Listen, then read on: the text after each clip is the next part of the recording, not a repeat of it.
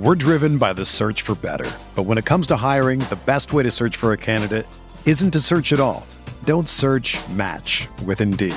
Indeed is your matching and hiring platform with over 350 million global monthly visitors, according to Indeed data, and a matching engine that helps you find quality candidates fast. Ditch the busy work. Use Indeed for scheduling, screening, and messaging so you can connect with candidates faster. Leveraging over 140 million qualifications and preferences every day, Indeed's matching engine is constantly learning from your preferences, so the more you use Indeed, the better it gets. Join more than 3.5 million businesses worldwide that use Indeed to hire great talent fast. And listeners of this show will get a $75 sponsored job credit to get your jobs more visibility at Indeed.com/Blue Wire. Just go to Indeed.com/Blue Wire right now and support our show by saying that you heard about Indeed on this podcast. That's Indeed.com/Blue Wire. Terms and conditions apply. Need to hire? You need Indeed.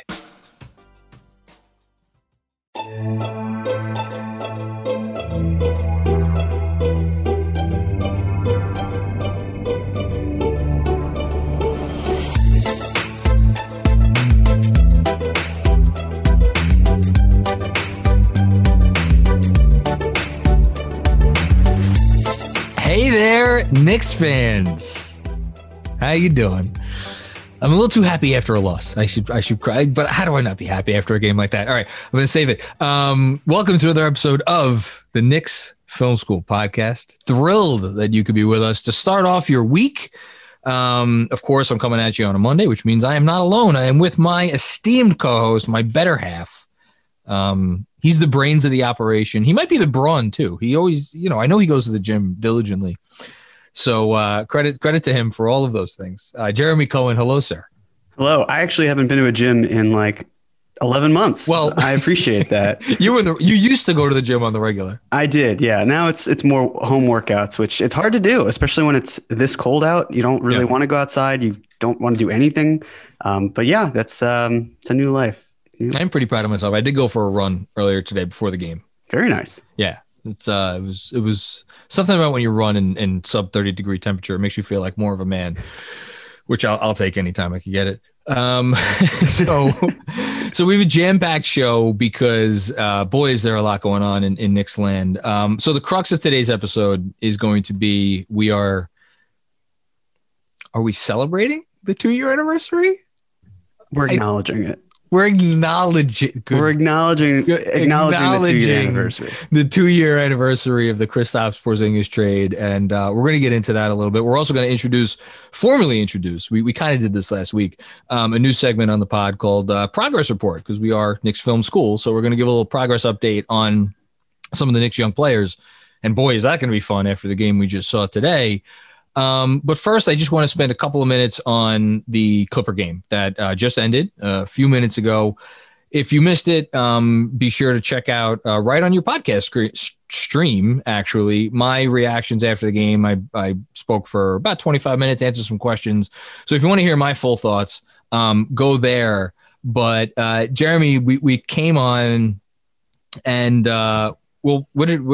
before we started recording, remind me what you said. You were like, I said, we have to open with this. And now, of course, I'm blanking. I said, like the one thing that the Knicks will desperately need moving forward is a closer. And it doesn't mean that it can't be RJ, it can't be Randall, it can't be Emmanuel Quickley. It's just they need one more guy who can be there, put pressure on the defense and be a potent scorer.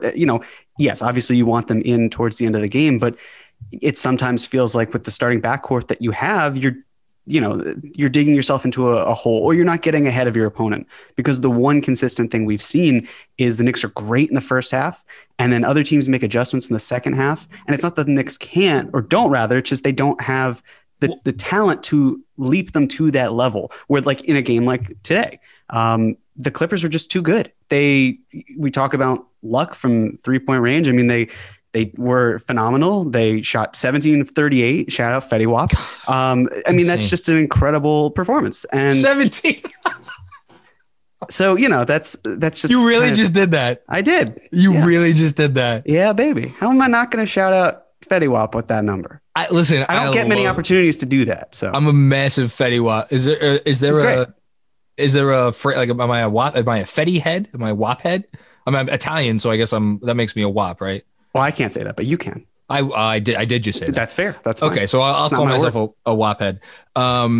Anyway, Jesus Christ, we're off to a rousing start. Yeah. This was a game that to me was maybe the clearest indication of where the Knicks are/could be with this roster, because I don't think the Knicks could have played this game any better. And like you said, it was just they're a guy short. Like one team had Kawhi Leonard and the other team didn't, and that was that. And there's no shame in that. But boy, would I have loved to see this version of the Knicks play this game with, pick your guy, Victor Oladipo, Bradley Beal, Zach LaVine, and we'll spend time over the next couple weeks and months talking about those guys. But yeah. The only thing I want to echo from what I said already on the post game was this felt important. It felt important both for the players that showed up today and did what they did, and we'll get into that during progress report. But it just like to come out there and take the haymakers, and there were a few haymakers from that Clipper team, one after another, and hang in that game until the very end. Just this to me felt like maybe one of those games that we're going to look back on down the line and be like, maybe they turned a corner on that Sunday afternoon. What do you think? Yeah, again, it's just like the level of effort and competitiveness that they had on a Sunday matinee game, especially after a long road trip. And yes, I mean, they were home for the Cavs game, but that was a grinder in itself for at least the first half, and second half things certainly got better. It's so funny how things can transpire where it's like, this was a great performance by the Knicks, put up 115 points against, I think the Clippers are like the fourth best defense. And yet they couldn't even score 100 in Sacramento against one of the worst defenses of all time. I mean, again, so it's just, you kind of look at these games and you take the good with the bad. But again, like this is one of those losses where it's like, you want to say there's a silver lining and you're kind of feeling like, well, am I just saying that? But here it genuinely is. It's just, this was a very competitive game. I think if RJ had gotten in a little bit sooner in the fourth quarter, maybe it would have stopped what became some bleeding. But, I mean, you could look at a few different things at the end. The Clippers are just the better team. They are an elite team. And it was neck and neck for a while, and then it just wasn't. You just have to tip your hat and move on to the next game. Yeah. You put it really well. I'm not going to, belabor the point. The Clippers are 8th in defense, by the way, and they are. To say that they're third in offense, but that doesn't really speak to how tough of a matchup they were for the Knicks today, because they are not only are they the best shooting team from three in the league this year, they are on track to become the best 3-point shooting team the league has seen in literally decades. So yeah, just not, and they were even above that today. So, tough game. Knicks were a guy short, and that's fine. But so that's a good transition. So we'll do this quick, and then we'll get to the crux of the show, which is the KP thing. Progress report. Before we get there, Jeremy, I'm going to ask you, and I'll give my quick story. Did you have any memorable instances in your life? I did not tell you about this beforehand because I wanted this to be off the cuff, where you got like a report card or something or whatever. It's like, it stands out in your mind. I have one that I'll share very quickly. No pun intended. I really can't say that word anymore because now every time I say it, I'm going to think of our rookie. I was in 8th grade and I fancied myself a smart lad, and I wanted to become, what is it? Valedictorian? What's the top one? Valedictorian. And I got my report card, and I got a 93. And I remember it. I remember like it was yesterday. I got a 93 in one subject, and the rest of it were like 99s, 98, 100. And it was a competitive school. And I saw that there was a girl in my class, and she had gotten straight 99s and 98s and 100. And I knew at that moment that my dream of being a valedictorian had died. And I cried like a little boy right there in the cafeteria as an 8th grader.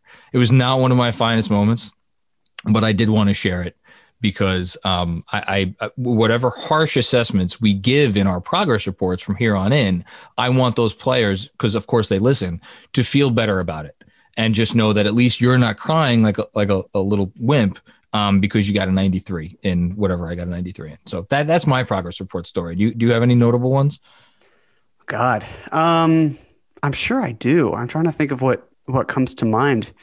It could be a happy one. It doesn't have to be a sad one. Sure. You know what? I'll take a happy one. So in ninth grade, Okay. first semester of high school, or first year of high school, I had to take biology. And for some reason, science and we don't click. We're like water and oil, which is also scientific, Really? I guess. Yeah. I would not have guessed that. Really? No, I'm much more humanities and math. Okay. I'm pretty good at, but not great at. But no, like humanities, language, like liberal arts, that stuff's my bread and butter. But so for science, I'm really not good. And as you are probably very familiar, John, New York State has the Regents exams.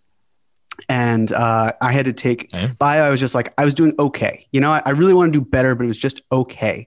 It was like, I think 80 my first semester. I was like, this is not good. I can't do this. And I just worked really hard at it. And then I had to take the bio Regents, and I hit the books harder than I think I'd ever hit in my entire life. And granted, I was 14, but I thought I was going to fail the Regents. I wound up getting a 90 in bio, which was like fantastic for me. And then I got a 90 on my report card. So that's good enough for with honors, right? Or advanced Regents diploma, whatever the upper thing is. Yeah, that's great. Yes, it was eventually. So it was great, you know. But like, so on the flip side, that was one of the times where it really felt like I was able to pull myself up, because in school I had this habit of like taking a slight dip, whether it was on purpose or not. And I was like, okay, I got to get out of this hole. And that's what motivated me versus like feeling like I was really good and then having to fall. So I got the issues out of the way early, and then I kind of rebounded from there. So on that note, I believe, if I am correct, and you could correct me if I'm wrong, which I'm sure you will, Immanuel Quickley had a game last week, and Andrew's going to be mad at me because I'm typing as I'm talking, and he could hear the typing, and he doesn't like that. Didn't he have a game last week where he went 1 for 10, or am I something around there? He went 1 for 11. The only reason I'm correcting you is because I actually have his stats up anyway. So it's not like I memorized it. So you're good. Okay. So he went 1 for 11. He's had a couple of he had a 1 for 10. That's what I was thinking of. He had a 1 for 10 game earlier this year. Yeah. He had a 1 for 9 game earlier this year. So he has had some moments like you, Jeremy, where he took that dip. And yet here we are, 27 points. 25 minutes, or was it 25 points in 27 minutes, whatever it is. And the ultimate sign of respect, Bobby Marks pointed out on Twitter, a few people pointed it out in the stream, the Clippers had to stick Kawhi fucking Leonard on this kid at the end of the game. Like, what else do you say, right? What else are you supposed to say? So, I mean, talk about an A+.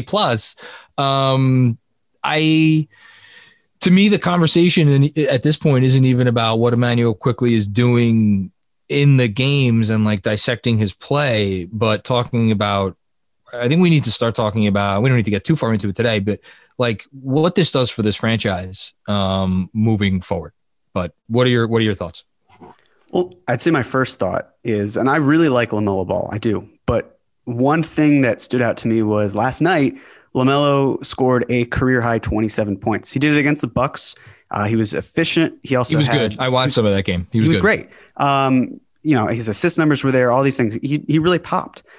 And, you know, I was thinking about how the media made a big deal about it, and rightfully so. Again, this isn't to take away from LaMelo. But then I think about the fact that Immanuel Quickley, in 3 of his last 4 games, has had at least 25 points. And it's just astounding, because we're talking about LaMelo Ball, who in some ways was a consensus number 1 pick, who wound up going to 3. And you have Immanuel Quickley, who was perceived as a second-round pick, as a reach by some. And he's just absolutely showing. He's popping off. It's incredible. So it's just a joy to watch that, where he can just turn it on in the second half. And it comes out of nowhere, even when the 3-point shot isn't working, right? Because like he went 2 of 8 today. It wasn't today. He was missing. Yeah. It was off, but he found other ways to still be an efficient scorer. I mean, 25 points on 16 shots. The thing that stood out to me the most probably was that he missed a free throw. I will say, like, you know, one thing that I've noticed from watching him is he's got to stop with the jump passes.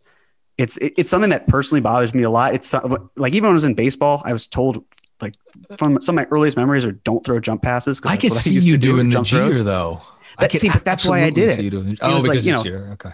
Big Jeter fan, so I would do it. And it was like I would get a ground ball and then I would jump and throw, not like turning a double play type of situation. So for him, like especially in the last game against the Cavs, where he would do a jump pass right to Mitch. Mitch is staring right at the basket, and the ball just falls out of his hands and it goes in for a transition. And then actually what happened after that, I believe, was quickly committed the foul. And then because he didn't want a fast break opportunity, got his third foul. Peyton had to come in, and then Peyton started scoring. So it's like those little things where one turns into another and it just kind of explodes from there. So, he's learning. You can see the process and the playmaking that's starting to arise from there. And it's just so awesome to see. I don't even really want to call him a microwave scorer off the bench because it feels like he's doing this on such a macro way. I think that belittles what he's doing because the playmaking is coming along. My favorite moment today, and I think I tweeted it out. It was definitely in the first half where he drove and it was a simple pass, but they were playing the drive well, and he kicked it out to Alec Burks, and Alec Burks made a three. And that's it's a simple thing. Point guard's got to be able to drive lane and hit open 3-point shooters, but we haven't seen Quickley do as much of that early on in the season. And the fact that he's starting to do stuff like that is great. I think we're at the point where doesn't CJ McCollum now have to be the ceiling that we're expecting? Undersized, not quite a point. Well, but maybe even more of a point guard than CJ McCollum. I don't know. The floater is just so damn good, and I buy the shot. He could defend ones at the very least. I think he could probably defend some twos. This is great. So yeah, A plus. Let's give one more good and then one more bad, and then we're going to go to KP. RJ Barrett took on the challenge of going one-on-one against Kawhi Leonard. Kawhi got him a few times, as one of the top 3 players in the NBA is want to do occasionally. But I thought he more than held his own, had a really good game. Seemed like this game was a little bit personal to him and Julius Randle.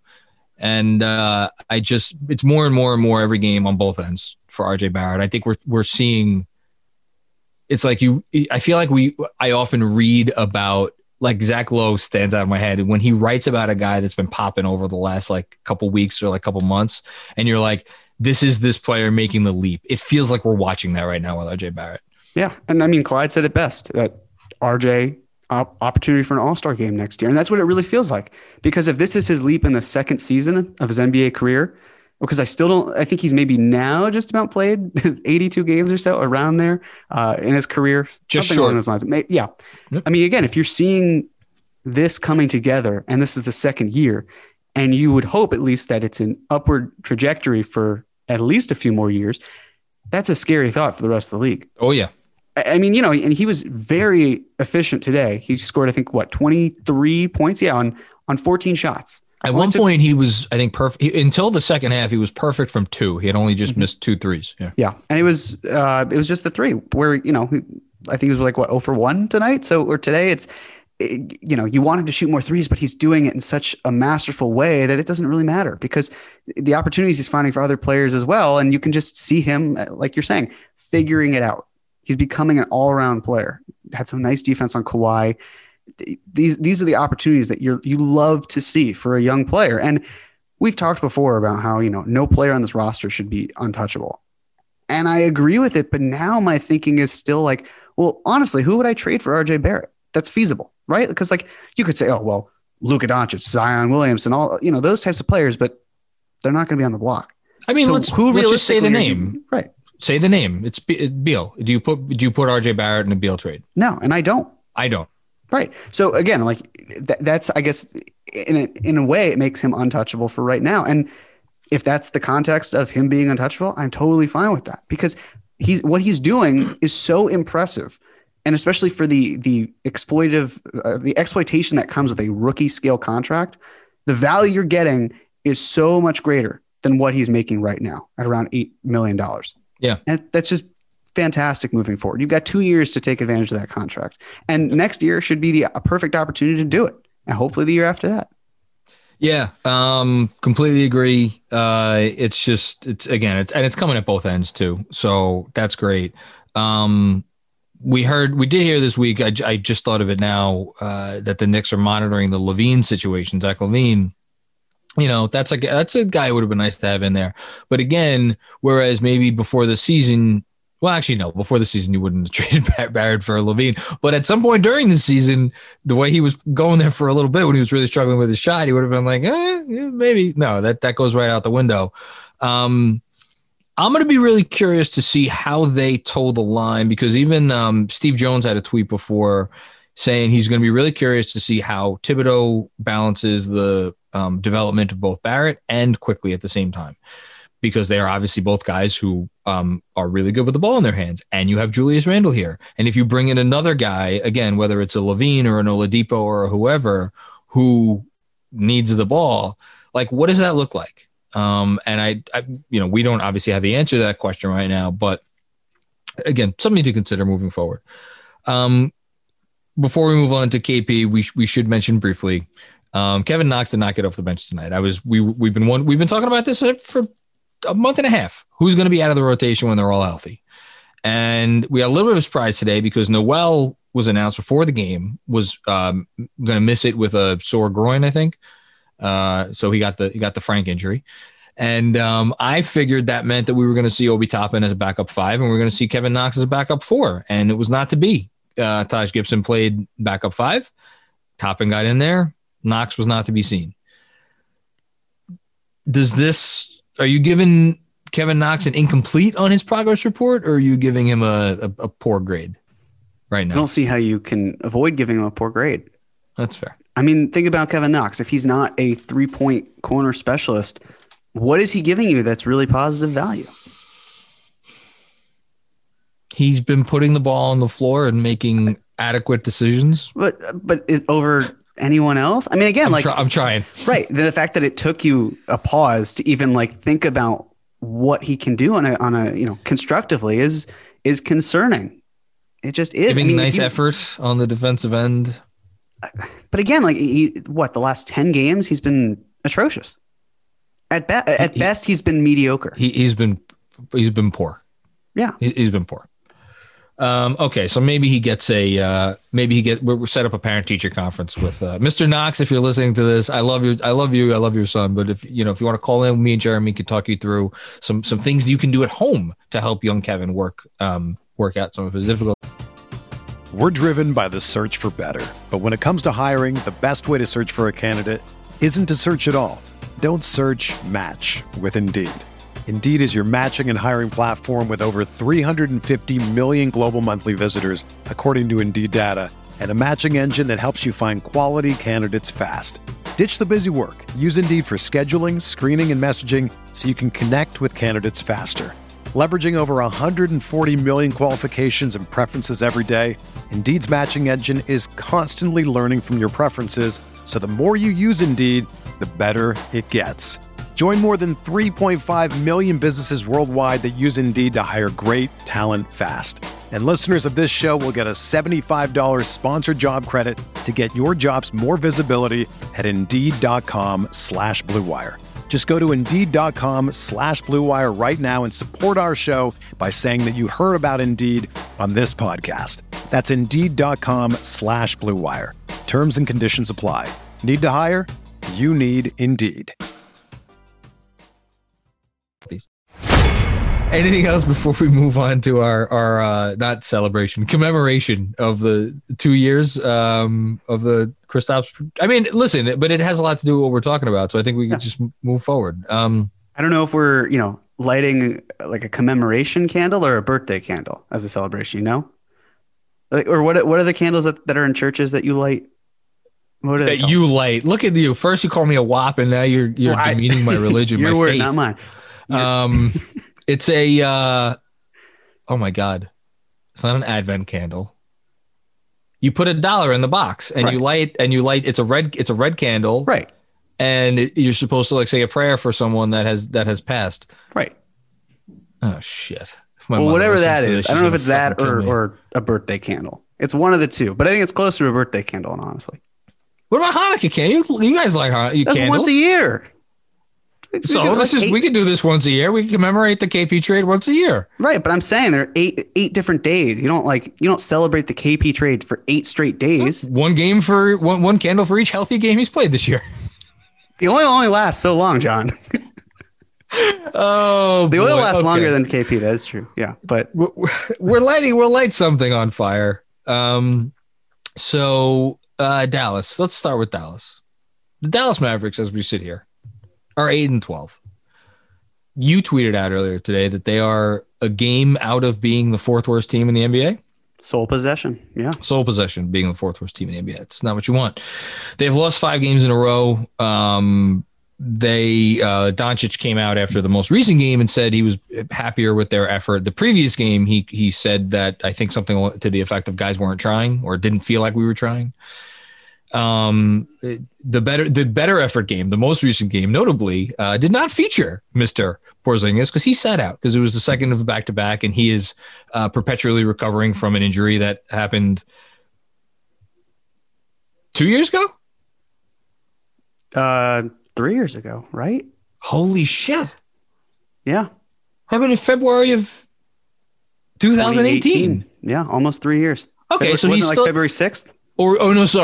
This was the most recent knee injury. This was the other. Right. This is yes. Okay, but that is compounded by the fact that he had ACL tear, which the weight distribution and his mobility, and it's all kinetic.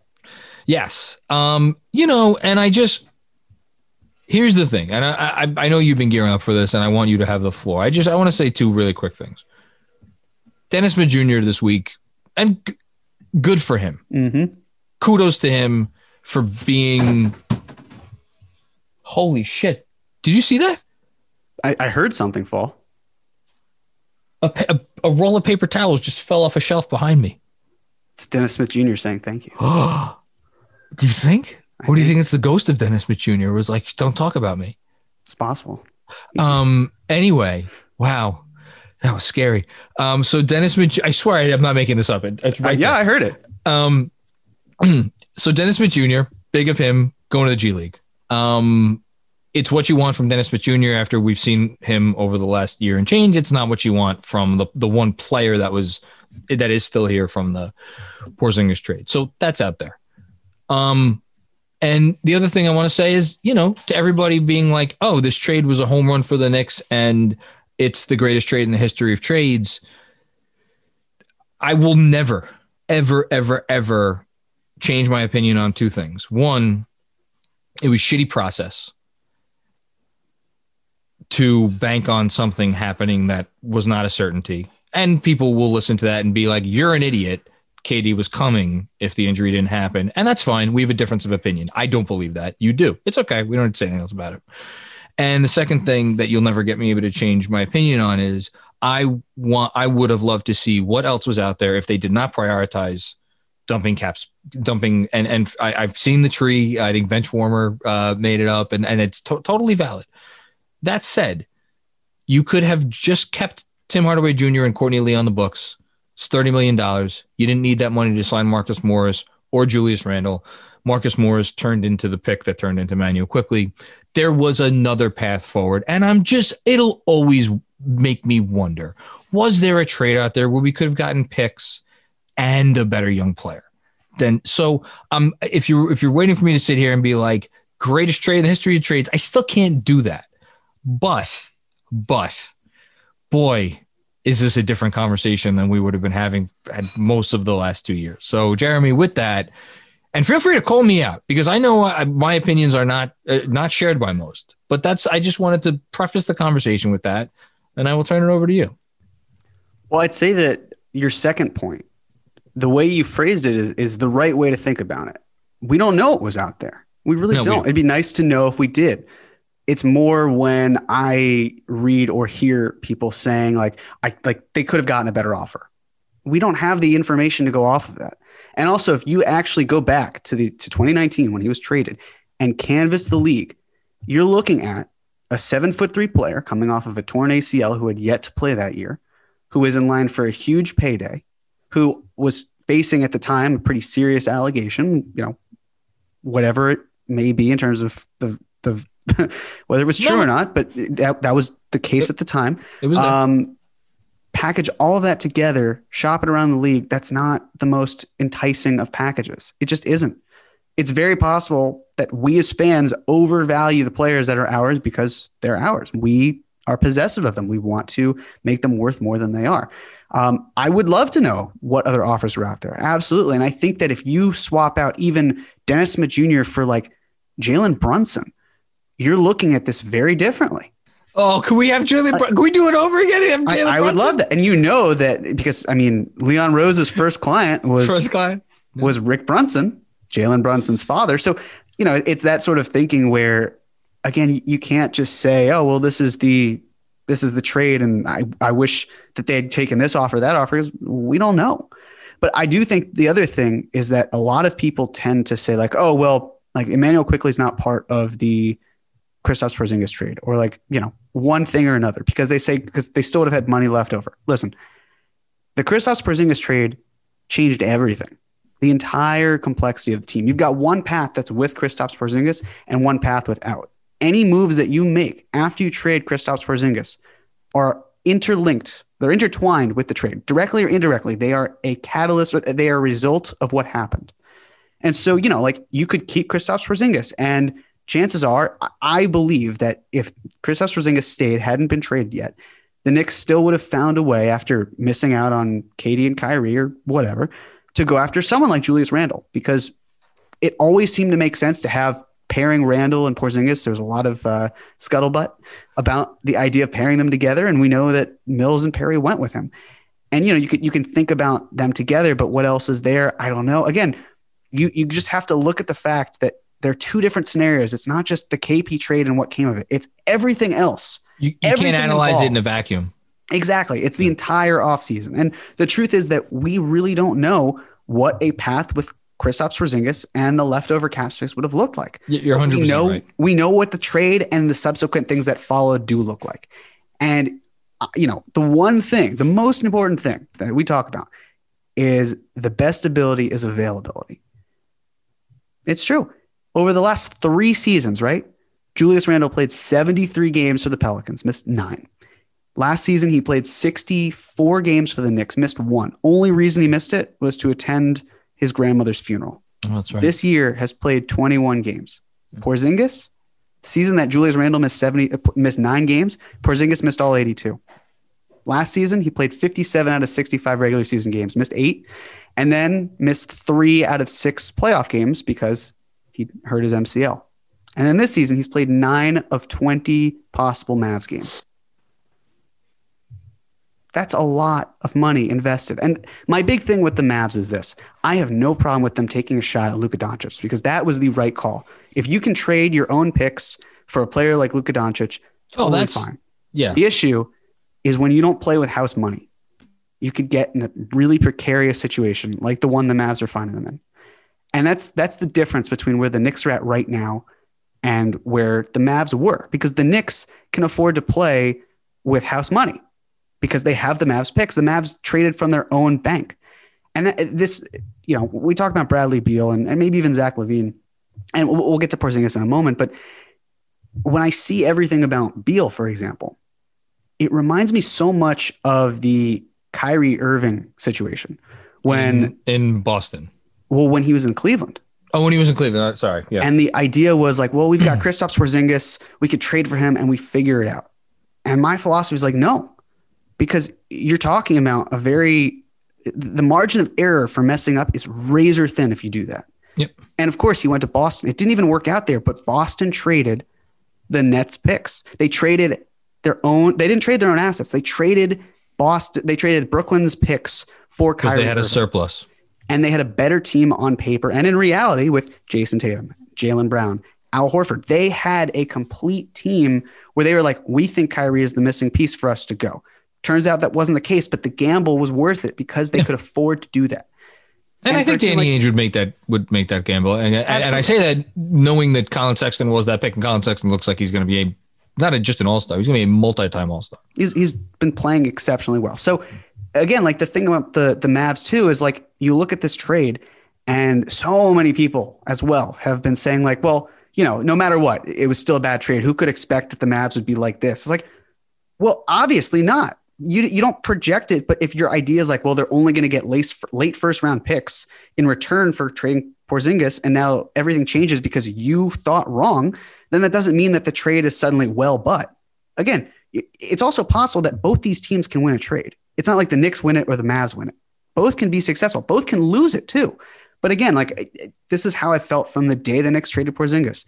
It's okay to take a player who's going to make a lot of money, who you have durability concerns with, where basically right now Porzingis' only advantage in the NBA is that he's tall. And try to use that as a winning piece and take those assets, diversify your portfolio. And when the time is right, strike for something that you really want. And the Knicks are in prime position to do that. And I'm just really excited about that. And thank you. You did. I was waiting all week for this and you didn't disappoint, because I know you give this stuff a ton of thought and you deserve credit for that. Cause these are not off the cuff remarks. It's why when we talk about trading for Lonzo Ball or trading for Victor Oladipo, you're not trading for Lonzo Ball or Victor Oladipo. You're trading for the right to pay Lonzo Ball his next contract. You're trading for the right to potentially give Victor Oladipo his 5th year. And we could talk about the wisdom of those things in a separate conversation, and we probably will.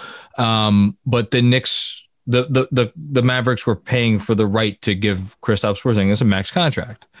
And I think that is one part of the conversation. I guess you could argue it is the most important part of the conversation. And just, you said, I know you've done it too. I've canvassed the league back then. And the two things that have always made me wonder are Bagley in Sacramento and SGA in LA.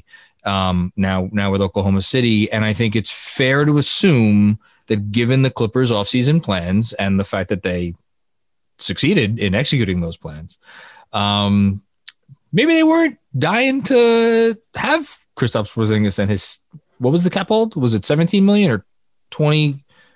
His cap hold, it was 17 million. Okay. Maybe they weren't dying to have that on the books. And if the Knicks had traded for Marvin Bagley, again, just for argument's sake, something tells me they wouldn't have gotten 2 first-round picks from the Kings. Something tells me it would have been more like Bagley and 1 protected first. And how would we be feeling right now? And I guess the only other 2 things I think are worth adding, because it's so multi-layered, this conversation, and that's why I don't like to talk about it on Twitter, because it's not a conversation you could have into it. It's too small. You've one tweet and then everyone either reads into it differently, and before you know, it's like I have a thread here, but no one really cares, and it has to be spoken. It can't be written out. And this is kind of funny, but like, could the Knicks maybe use a guy like Tim Hardaway Jr. on their team right now in the right role, 3rd, 4th option? Maybe a little bit. That said, I don't terribly miss him. So, but that's more of a devil's advocate point that I just wanted to throw in there. And then what was the other one? Oh yeah, the Mavericks. I mean, we're all dancing on their grave right now. They're not going to be what's their winning percentage? 40%. They're not going to be a 400 team the rest of the year. They're going to win more games, and that's fine.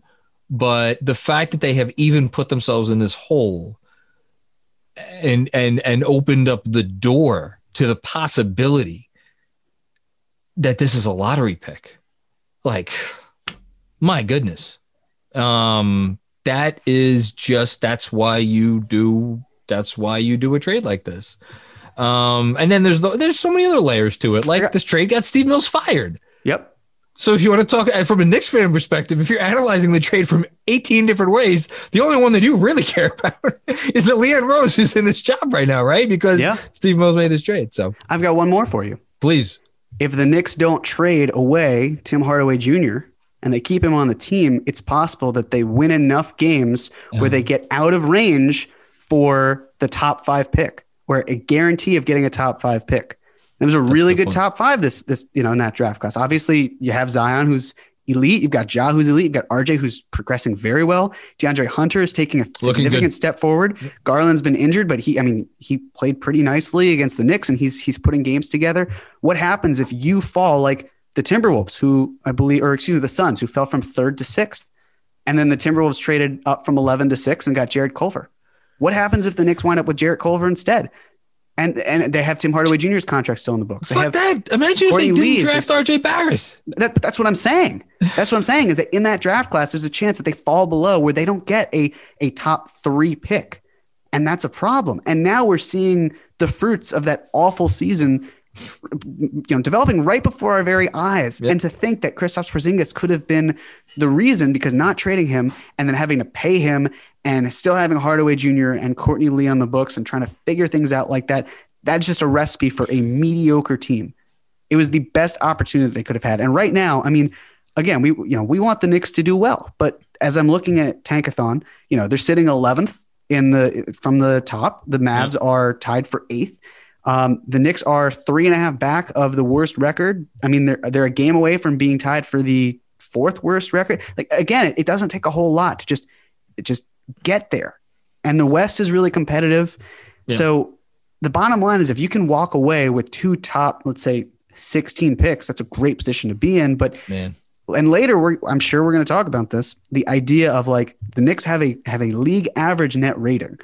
So we know that they are a legit medium good team, or average team, if you will. They're not a bad team. No, Austin Rivers, whatever it was, the 4th, 5th, 6th game of the season. I've been on bad teams before. Right. This is not that. Right. And later we will get into the idea, I'm sure, of like, well, what happens if the Knicks just say like, well, we're still going to try for the 12th, for the play-in game and getting 10th. But like, what happens if we finish a few games out of it and we're also like in range for a top 5 pick, and we know that next year we can absolutely go for it and become that play-in team? And well, we'll let the things fall as they will. But it's just, to me, it's a fascinating thing to think about, because with Porzingis, the whole mindset was like, the reason the Knicks didn't do better in the 2018 draft was because they wanted to build around Porzingis, and they brought in Tim Hardaway Jr. And they started 16 and 13. Right. And they had other players that were good enough to get them up there. Porzingis goes down. I think the Knicks had the 2nd worst record in the NBA from that point to the end of the season, just behind the Suns.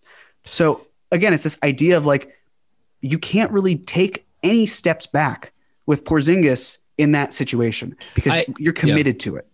I think what you need to ask yourself as so like back then, again, they were 16 and 13. It looked pretty good. It didn't feel like this. This feels like there has been an organizational reset, that someone literally hit the reset button on the entire franchise, in terms of how they think, in terms of how they prepare, in terms of how they see themselves, in terms of, do they still see themselves as losers? Because I still think even then, like, it was like, when's the other shoe going to drop? As opposed to now, it feels more like, how can we take the next step, which on the surface runs counter to the scenario that you just posited. But I don't necessarily know if that's the case. And the only other thing I want to say about Porzingis, and then we'll move on from that son of a bitch, is the day after the trade, I wrote something, or maybe it was a few days after the trade, whatever it was. And I essentially said, here's why you trade him. Because everybody who criticized the trade at the time, they had one thing in common, which is that the Knicks cannot get out of their own way. Their organization is a disaster. And now they trade their best player. He was butting heads with the team at the time, right? With the organization, with the front office, the whole thing. Like, how would you have ever hoped to recover in a real, genuine way with someone there who thought that little of everything that went on inside the walls of Madison Square Garden? And yeah, you could say, well, they could have fired everybody like the Knicks ended up doing. I don't know. I don't know if that kind of level of stink that he thought of this team at the time ever really wears off. To me, if you're going to have a culture reset, you really truly have to have a reset, which is, I think, what they did this offseason. What you're bringing up, and this is a good place to kind of bring us home, is how do you toe this line? Because now you've embraced winning, right? You've embraced, like, we are going to go out to try to win every game. Can you still do that? And then with 15 or so games to go, be like, all right, Julius, you're going to take a seat. Who else? Alec, you're going to take a seat, or maybe play for a different team. Well, like, what do you do there? So I just want to be clear. I mean, and you know this, but front offices can take a step back. The coaches and the team itself, the roster players, they don't. No. The goal here is still like, we're going to win. Obviously, everyone's aware of the situation. But I coaches think don't tank, players don't tank, front offices tank. Right. But I like, that's the thing. I wouldn't even call it tanking in this situation. I know you're absolutely right. But it's this idea of, especially with the play-in tournament, that it's like, okay, well, maybe we're 5 games away from the 8th seed, but we're only 3 games away from the 10th seed, for example. Like, that's a difference we can make up. And so having that play-in tournament, this is why the NBA created it, to avoid tanking. So teams can say, like, we're close enough to get there where we can really do something.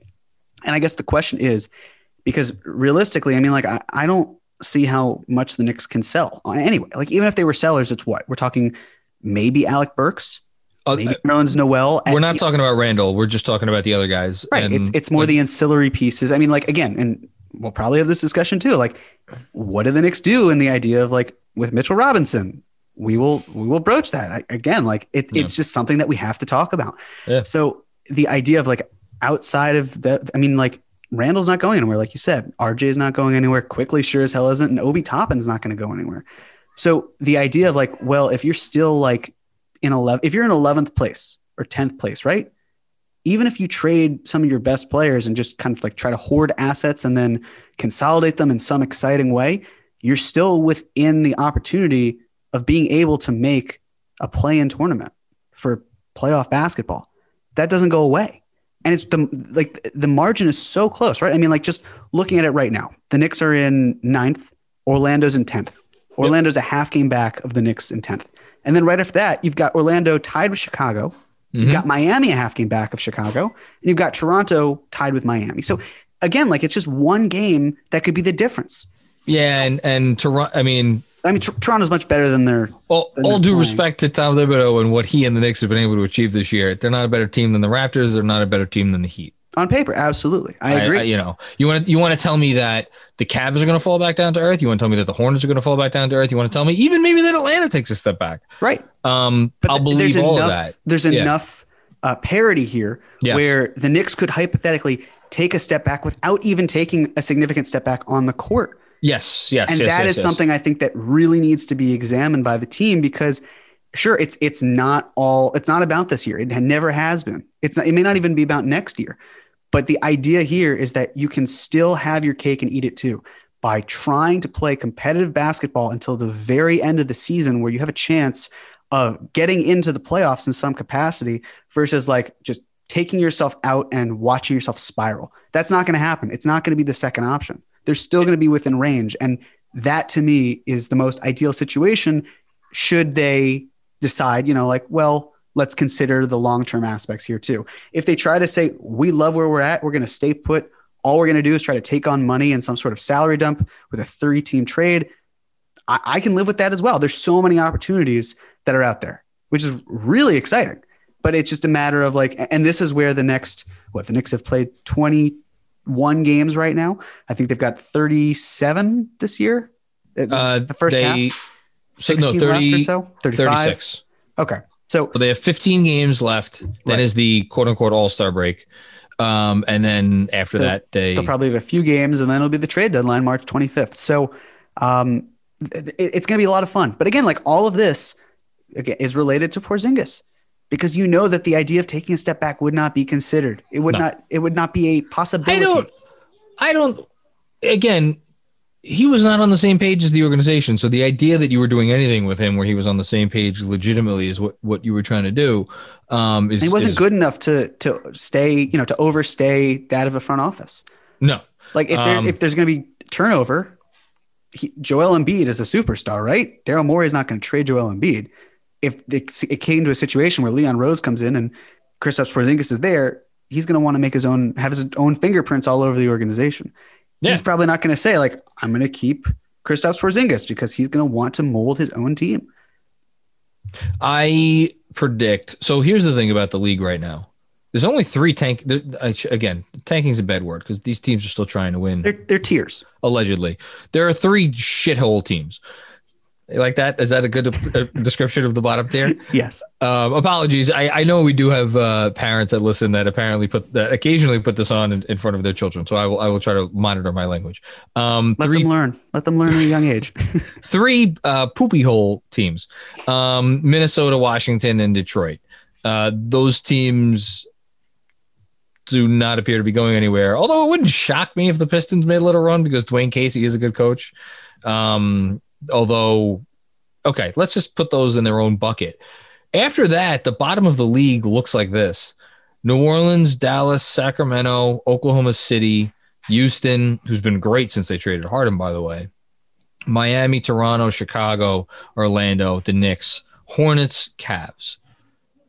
I don't see the obvious team in that group that's like, oh yeah, they're definitely going to be the fourth worst team when all is said and done, or that they're definitely going to be the fifth worst team when all is said and done. So I think the Knicks are going to be pretty easily able to like fight hard for the playoffs, or the play-in, whatever you want to say it, the whole way through. And if I had to guess, because I feel like too often we have these discussions in like a binary way where it's like, okay, either you're tanking and you're selling off assets for whatever you can get, or you're making a push to win, full on. I think the Knicks are, and I've kind of been echoing the sentiment for a while. I think the Knicks are going to try to toe the line.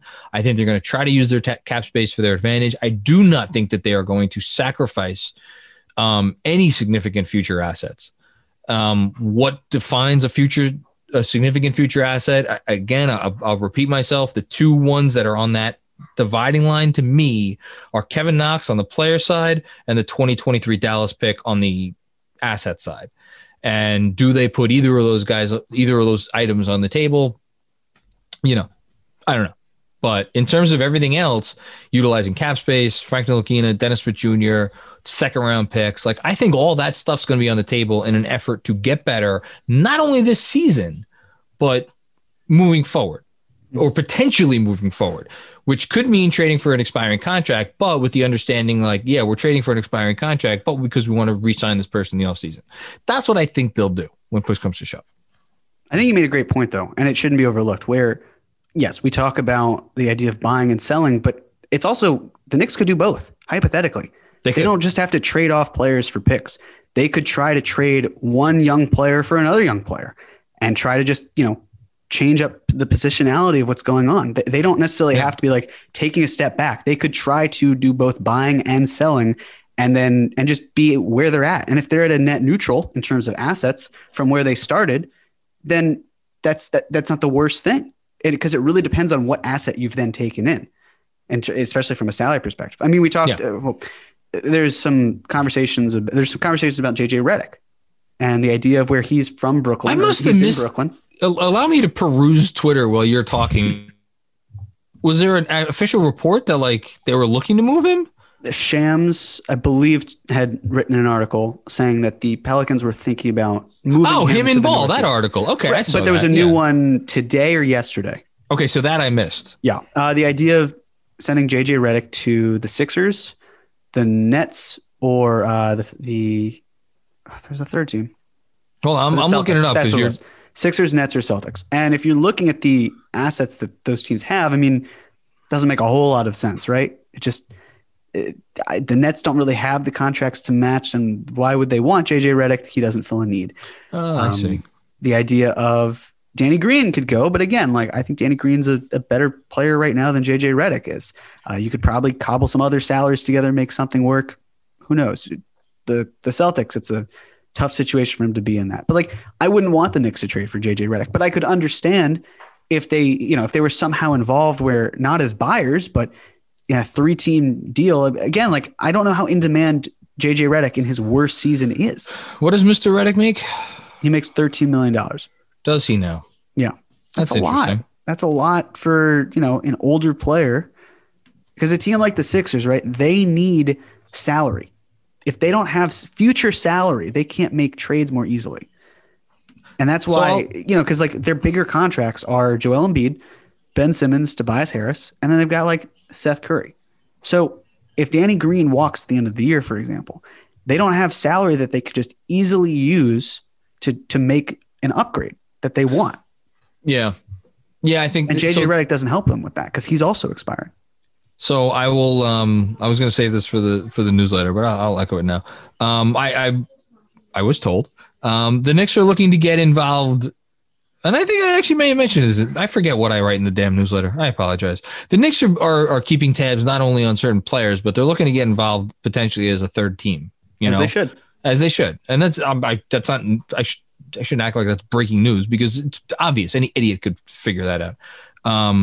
So you're listening to this idiot right now. So congratulations to you. Anyway, but like but there's again the idea of like using your money, using your cap space to take on like a bad player or a tough situation where a team has a good player that they like and that other people would like too, but they just need to move him somewhere. And the team that they're trying to make the deal with doesn't value that player as much, or would rather have like the cap relief, or would rather have a pick, or would rather have whatever. And then they need a home. So it's essentially, and in that sort of situation, you may have the Knicks giving up a small asset to take that player into their cap. So it's not a cap dump in this traditional sense, because they are giving an asset as opposed to getting an asset for taking the player, but you're getting a good player at a cheaper cost in assets than you otherwise would be able to. And that's what I think the Knicks are looking to try to do.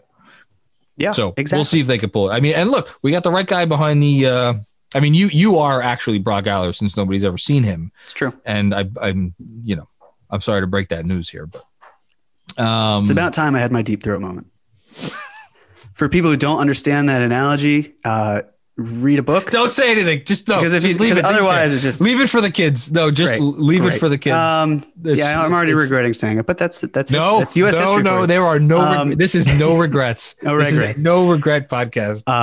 I feel like if we didn't at least touch upon Bradley Beal and Zach LaVine just a smidge, sure, doing ourselves a disservice. All right.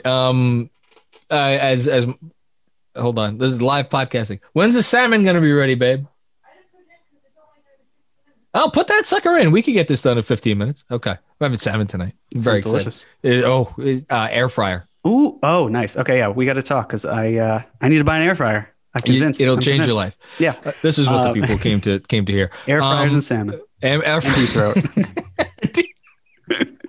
and the ghost of Dennis Smith Jr. Yes. Okay. Let's talk about Beal first because I wrote about him a little bit for the newsletter.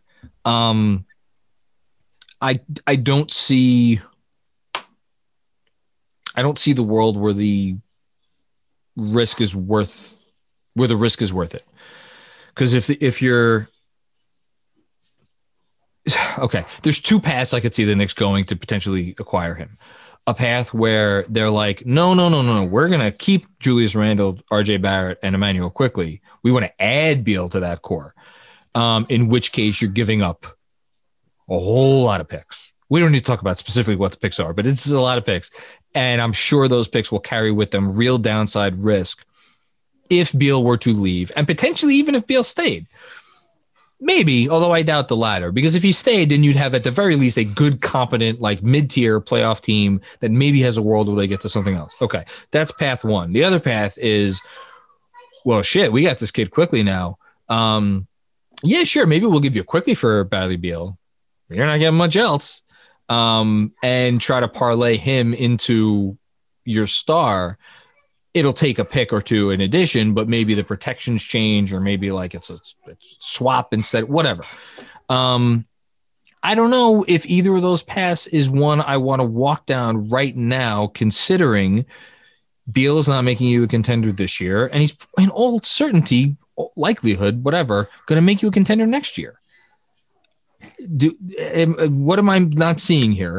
Are you on a different path here? No, I'm on the same path with you. The thing that I'm most interested in Bradley Beal is what the trade will look like, because I want to see what precedent he sets in terms of trading for a top scorer of his magnitude.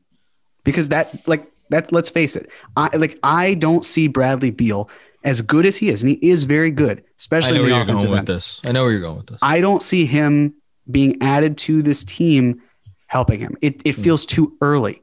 And so, look, I mean, I will believe it when it happens, or rather, let me start over.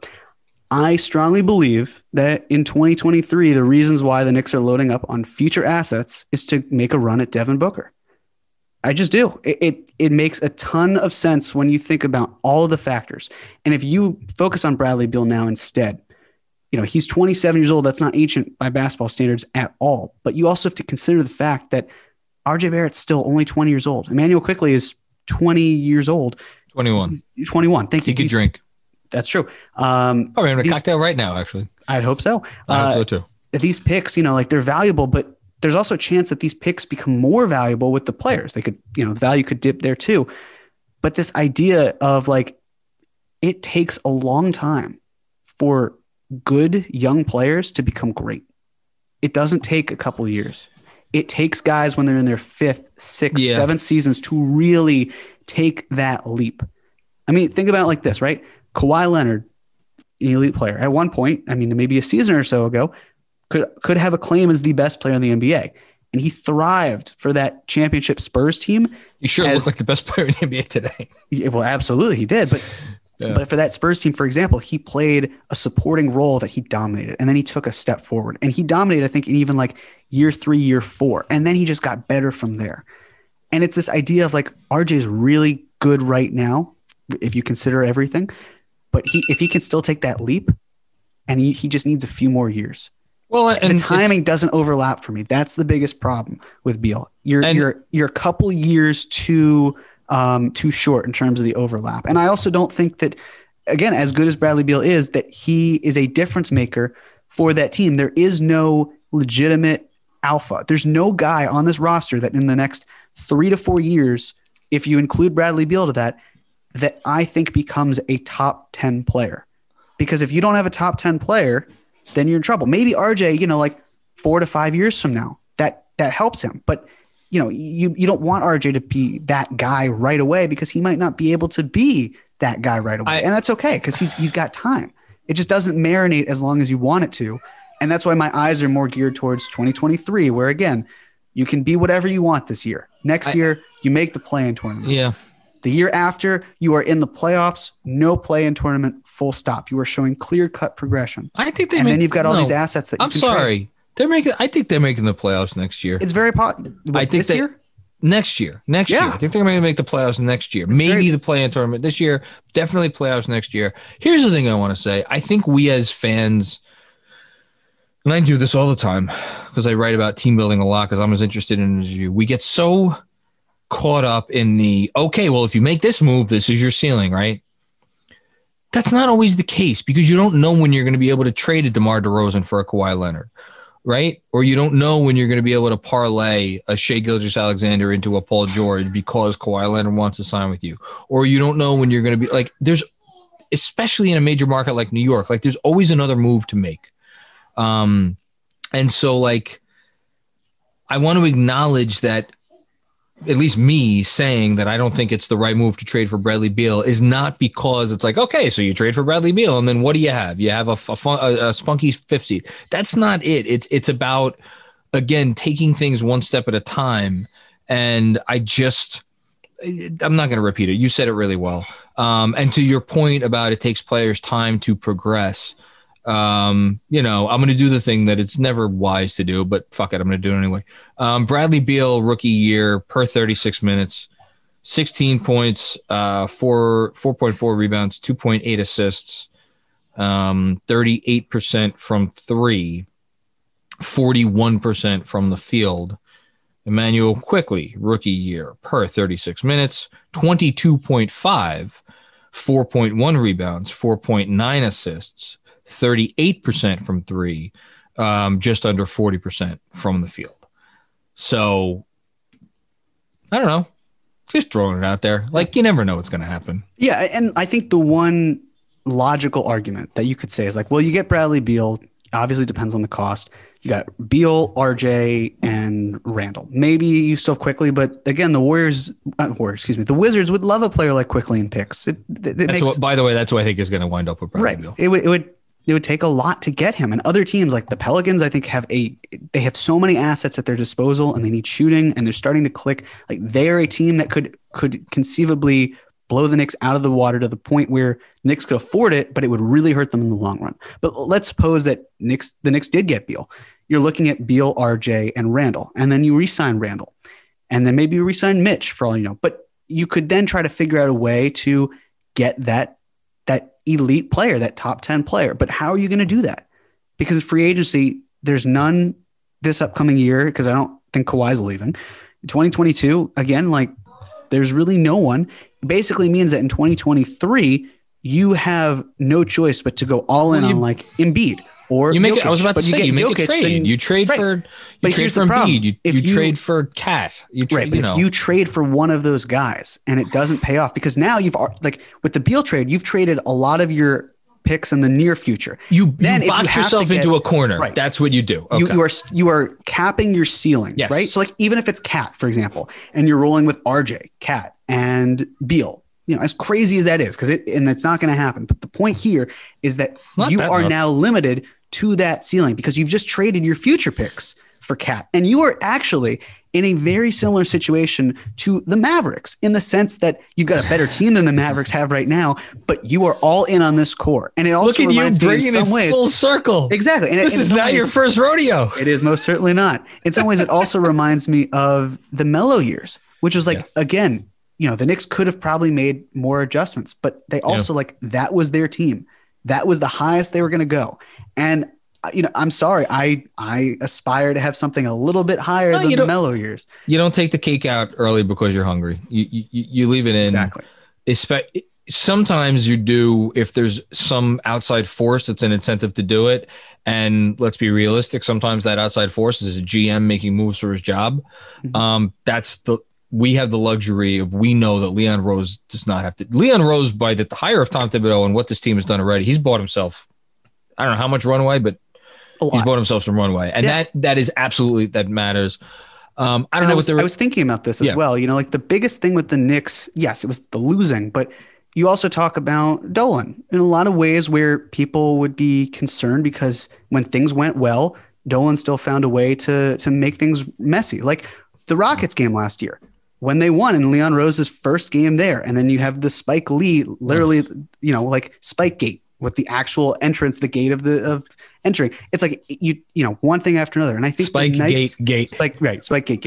And the one thing about not having fans in the building and the one thing about Dolan just being so far removed is you've removed any trace of a PR fiasco because he's just not in the spotlight.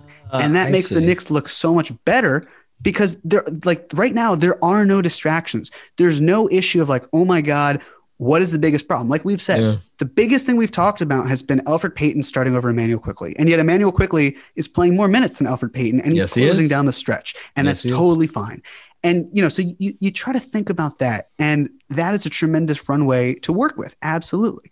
So again, like it's this idea of waiting just a little bit. You don't have to go all in and splurge. You can take these steps. They don't have to be big leaps. And that's just a really awesome place to be. And I can't emphasize enough how happy I am that we can watch competitive basketball and say like, this is where the Knicks are at in terms of the assets. And I guess the one thing I'll say in regards to Zach LaVine is I like Zach LaVine in theory a lot more than I like Zach LaVine in reality. I was more interested in him. I looked at the on-off splits that he has with cleaning the glass. Let me put it this way. They're ugly. They really are. The one thing is that on the defensive end where he's been a train wreck, his best year was when he was just average, was when he played under Tom Thibodeau. And his offense, he's gotten better. Yep. It's still murky.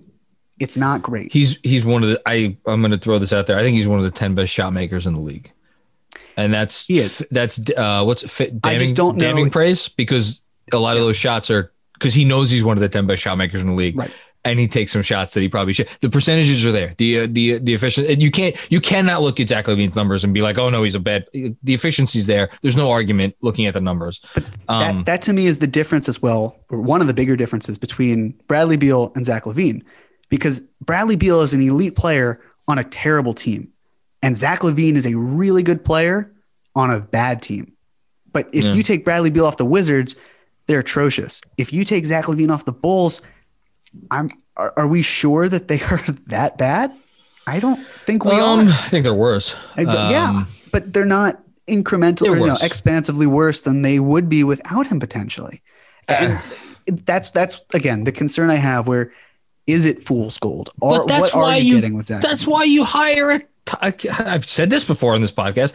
That's why you hire a Tom Thibodeau. So you get a quote unquote distressed asset like Levine. And I understand that calling a guy who may very well make an all-star team this year a distressed asset may seem silly, but if you believe there is a world where Zach LaVine can go from borderline all-star to holy shit, this guy's leading the league in scoring efficiently for a winning team, then you can argue that right now he's a distressed asset in terms of what his value could be. I don't know that that is his real potential ceiling value, and that's why we have to trust the people making the decisions for the New York Knicks. Do you make that play? Personally, given how he started this year out and given what I imagine it would cost to get him, I'm not going to be in the LaVine market. It sounds like neither are you. Nope. We talked about Beal, Oladipo, who knows? We'll see. Those are the three guys that and then we talk about, again, the type of trade that we've mentioned before, where the Knicks are acquiring a good player for, a cheaper cost in assets, which I think that's the route they're going to go. We'll see. All right.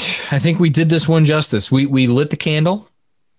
The paper towels fell. What else? We talked about Deep Throat. You talked about Deep Throat. Now you did too. So I said Deep. Gotcha there. Said it twice. I'm not going to say it a third time.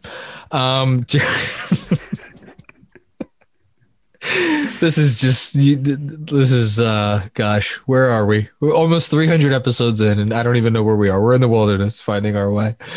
Jeremy Cohen, thank you. Anything to plug or promote before we get out of here? Merciful. Actually, there's one thing we got to do. What do we have to do? We got to talk about the schedule. Oh, shit. Okay. And I should, tip my hat to you. I shouldn't have gone with 0 for 3 this past week. That was on me, but I applaud you for taking 1 to 2. 1 and 2. That was a well done. Well, capitalized on my error. Oh shit! We have to do the next 10 games too. Well, I feel like we should. Do you want to count the Clippers game as within the scope of the 10 because that was game 21 to 30, or do we want to just write it off? Because I think we both would have picked this as a loss anyway. It was a competitive loss, but a loss nonetheless. So let's pick the next 10. Sure. Okay. So this week. I'll read off both. So this week, where the hell are we? I'm looking at the schedule and I'm like, what day are we on? Okay. This week, today at Chicago, Wednesday at Chicago, thanks to NBA 2021, Saturday, Portland, at home, Sunday, Portland at home. So that's the next week. Miami at home. Miami at home. Sorry, we're not playing Portland 2 in a row at home. Okay, those are the next 4. Next 6 after that. At Miami, at Washington, Houston home, Atlanta home, at Orlando, San Antonio home. And then do one more. And Minnesota. No, that's 10. That's it. Okay. So first things first. Next 4. At Chicago, Portland home, Miami home. 2 and 2. All right. I was thinking 2 and 2, so I'll be the pessimist again and go 1 and 3. How dare you host this podcast? But I think I get dibs on the 10s. Yeah, I was about to say you go first. Okay, so one more time very quickly. At Chicago, Portland home, Miami home, at Miami, at Washington, Houston home, Atlanta home, at Orlando, San Antonio home. So 5 home, 5 road.